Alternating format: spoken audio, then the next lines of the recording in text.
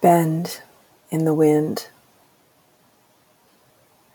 I reached out to feel the strength of the young cedar sapling bending with the wind. I felt into its strength and resilience. This young cedar tree in a lone spot along the northeast bank at the pond. I put my hands around the trunk halfway from the top. The wind was so strong. I imagined the tree to be soft, like those silly advertising balloon figures that blow about without any resistance. No, this tree was solid, rooted. The branches, intricate patterns of green leaf and bud. I was humbled.